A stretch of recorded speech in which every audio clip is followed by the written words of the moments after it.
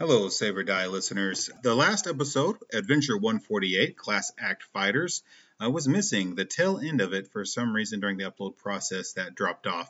So we wanted to release that for you here because it was a response to an email, and we want to respond to our emails as well as we just didn't want you to leave you wondering what happened on your podcast page. So please enjoy the last part of Adventure 148, and please send us emails at questions@saveordie.info. We appreciate all our emails. Thank you so much for all the feedback, and thank you for listening.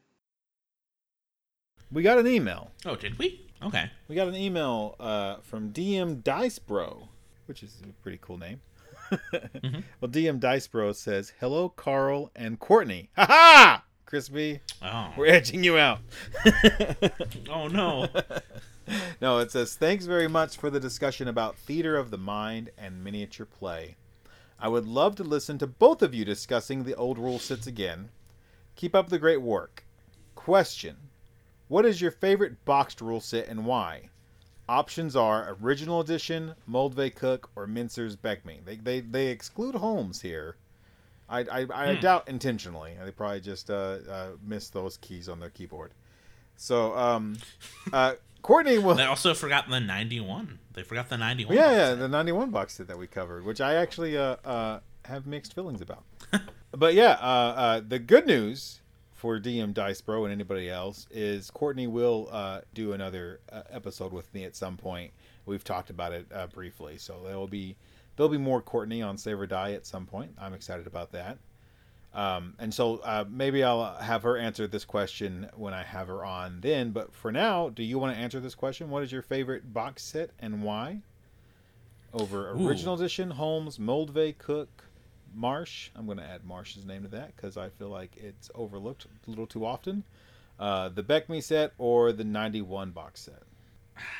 That's a conflicting answer because for me it's the first three. Like, I love them for different reasons. Like, I love OD&D for its DIY spirit and how roughshod it is, and the older I get, the more I just want to play that. But like, BX is my boy. BX is my favorite old school rule set. But the one I have the fondest memories of that really was instrumental for me getting into the OSR is Holmes. So like, that's like trying to pick children. Right. Okay. But I guess like if I had to go just by the rules, I'm gonna go with BX. So I never saw any of these or had any boxed D&D at all until I came back to the hobby as an adult. As a kid, we had the Rules Cyclopedia and we had a bunch of AD&D books, and we had a couple of basic D&D supplements like the Creature Catalog, stuff like that. I didn't really understand that D&D came in a box. It wasn't something that I ever looked for. D&D was hardback books as far as I was concerned, and a whole bunch of brown softback ones because we were playing second edition at the time. Complete Paladin's Handbook. Yeah, well, yeah. We had people play Blade Singers. It was a thing. So I don't have any nostalgia for any of these. I'm only going back and looking at them as an adult, and they've become as an adult my absolute favorite versions of the game. I don't want to ever play any version of D&D with an A before it or a number after it ever again. It is not my thing. So my favorite from a rules standpoint is Moldve Cook Marsh 1981 Basic Expert D&D, just for its completeness. It is an absolute complete game in 2 small books that you can carry anywhere, with enough rules to play for years and years and over again and have very different games. Now, that being said, going back to these box sets and looking at classic D&D, I will say my introduction to classic D&D, or my reintroduction, because we did have the Rules Cyclopedia growing up, and we became aware that they were different games eventually. But when I was I don't know, 29, 30 something, I don't know how old I was. But for one of my birthdays as an adult, my sister had found a bunch of old gaming stuff, and within that was the red box, the Mincer Basic Dungeons and Dragons, and that box, reading that book, is actually what pulled me back to wanting to play classic D&D, away from advanced systems or retro clones or simulacrum or OSR titles that emulate advanced D&D. So the one I actually kind of have nostalgia for is the red box, just because that was my reintroduction to the basic D&D system. Now, I do think there's something to be said for the red box. For anybody interested in getting into the hobby, it is definitely the one to hand them. If you can have them read the player book for the BECME basic set, they'll be good to go. I think it really does lay it out there for them to learn the game. I don't know what I would have be my ultimate teaching tool. I think BX is fine. I would hand them BX or Labyrinth Lord, but I'm kind of the same way with you. As the older I get, the more classic I play, the less I want to play simulacrum games, the more I want to play the actual games. I mean, I'm fine with retro clones and stuff. I specifically meant I was playing advanced versions of the game at that point, if not in name and spirit. I was only looking at those. I was actually skipping over anything that had racist class in it at that time. Like, I was like, oh, this is racist class, I don't want to play this. I was just ignoring that those existed, and now I'm so ardent in my praise of that type of style of game.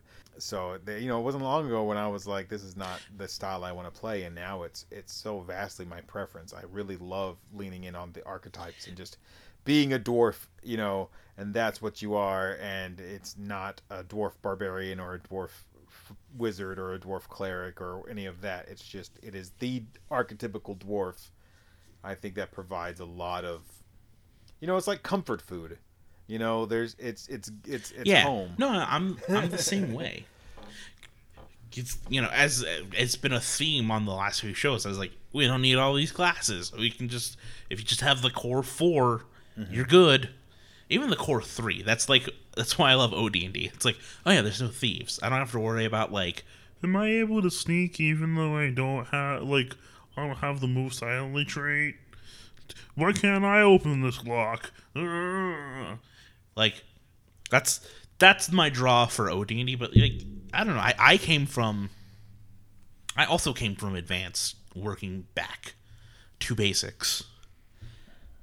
I grew up playing 3.5. That was my introduction to the game, and then I had a bunch of old D&D stuff, and I would read it, and then when I first started on the show, I don't think it's a secret if you listen to me talk, I was very clearly a retro clone fan. I was playing Labyrinth Lord. But now, as I get older, I'm just like, man, all this stuff is great. Labyrinth Lord even has companion level stuff where they're just you get splint mail and scale mail and padded leather, and I look and was like, yeah, you just need the 3. In my Labyrinth Lord hard copy I have all the extra non-BX stuff just scratched out with pencil. Now, I will say this. I don't think there's a more interesting box set historically than Holmes. Mm-hmm. I mean, I even the OD&D box set, as interesting as it is and the amount of changes it went through, Holmes is just this weird moment of D&D history where just so much was happening. The Xenopus Archives, it's a fantastic blog about Holmes Basic Dungeons & Dragons. I don't think that blog could exist about BX. I don't think there's enough to say about it historically, and just the interest of its creation and the spirit of the fan coming to the company to create a intro box set. That's all so interesting to me. So, so I guess it's those 3, Holmes, Moldvay Cook, and the red box, all for very different reasons. The one I would put on the table is Moldvay Cook. 99% of the time, that's what I'm playing.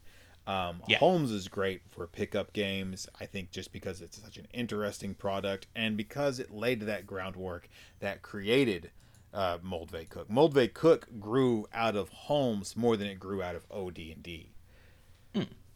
There's also a lot of really neat, weird idiosyncrasies to Holmes that only exist because Holmes was a fan of the game and he forgot to take his house rules or weird niche OD&D chainmail rules out, like the great swords attacking once every other round versus daggers attacking twice per round rule. That's from chainmail. Okay. It's a weird holdover. And then, we did a whole episode on the 91 Black Box, so you know how we feel about it. But I do kind of wish every basic book went to 5th level. That's really nice.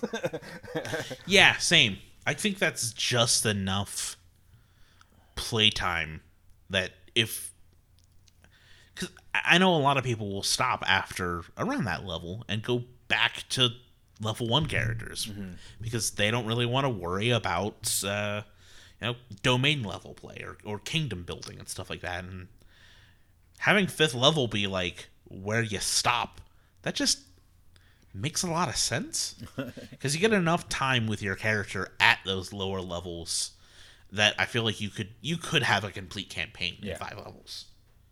Okay. I think that answered that question vaguely enough. We still don't have a sign off, so goodbye.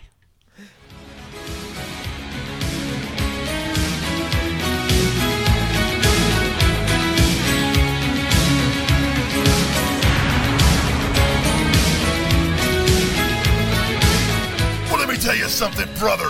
The Save or Die Podcast Immortal Edition is a production of Wild Games Productions, brother, and is produced for entertainment purposes only, Jack. All other uses are prohibited, dude. So be sure to visit them at saveordie.info for more information, brother. What you gonna do when the Save or Die Podcast runs wild on you?